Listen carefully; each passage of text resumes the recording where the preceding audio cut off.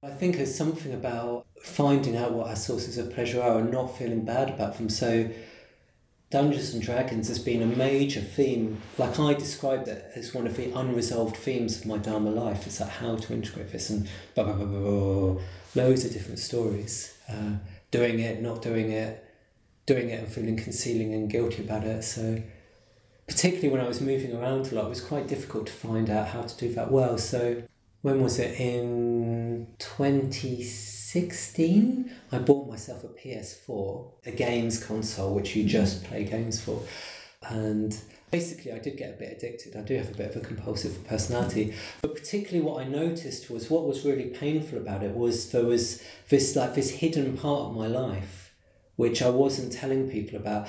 So I'd be talking to people. If we're talking about them, that's fine. But I haven't got anything to talk about because all I do is meet up with people and talk to them about their lives or play on my PS4.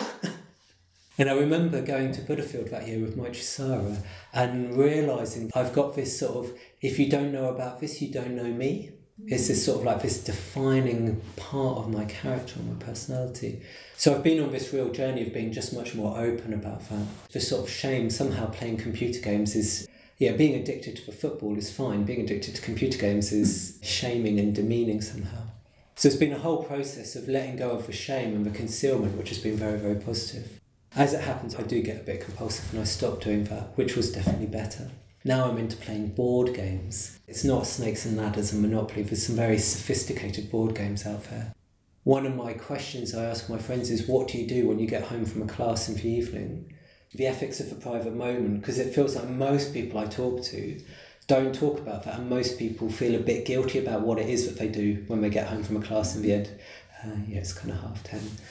So I've got an hour and a half, so I get home at 10:30 and I go to bed at 12, more or less. And I do what I can do spend a lot of time, which is I'm still a bit embarrassed about, is I can spend a lot of time reading about or watching videos about games which I may play or I do play, kind of like tactics, or the way I describe it to people, it's a bit like there's two hobbies. There's doing the hobby and then there's reading about the hobby. So I spend quite a lot of time reading about playing games, and I wish I did less of that and more actually just playing the damn things. For the first time in 10 years, I'm part of a board game club, which is nothing to do with Buddhism, which meets once a week, which it's the first time in 10 years that I've met people not through a Buddhist centre. And some of them I'm becoming friends with. And what's really interesting about that is, so last week I drew a game and I could not stop my thinking for 3 or 4 hours afterwards, which was really quite unpleasant. So I got home late because it was for various reasons. So I got home at 11 o'clock. Or 1 o'clock I got up and I just couldn't. My mind was just going round and round and round and round and round and round and round.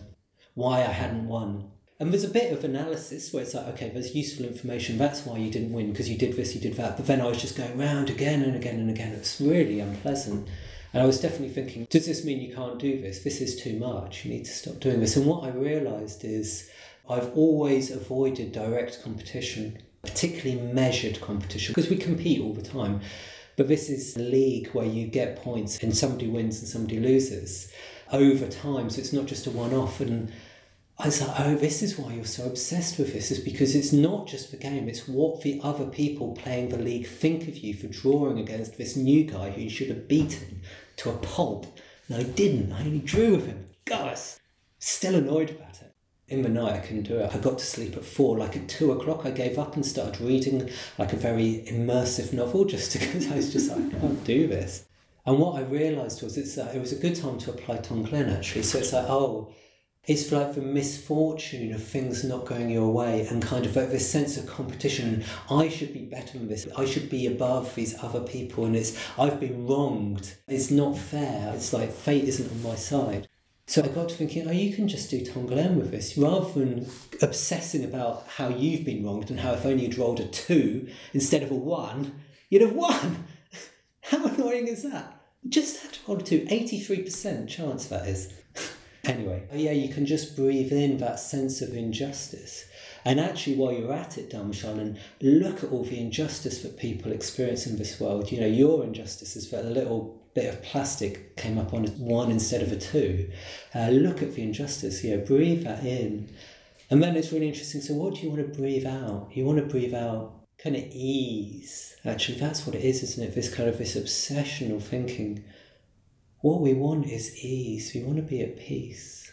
That was really encouraging, actually. It's like, oh, look, this is living a Dharma life. This is actually applying it. This is mess in progress.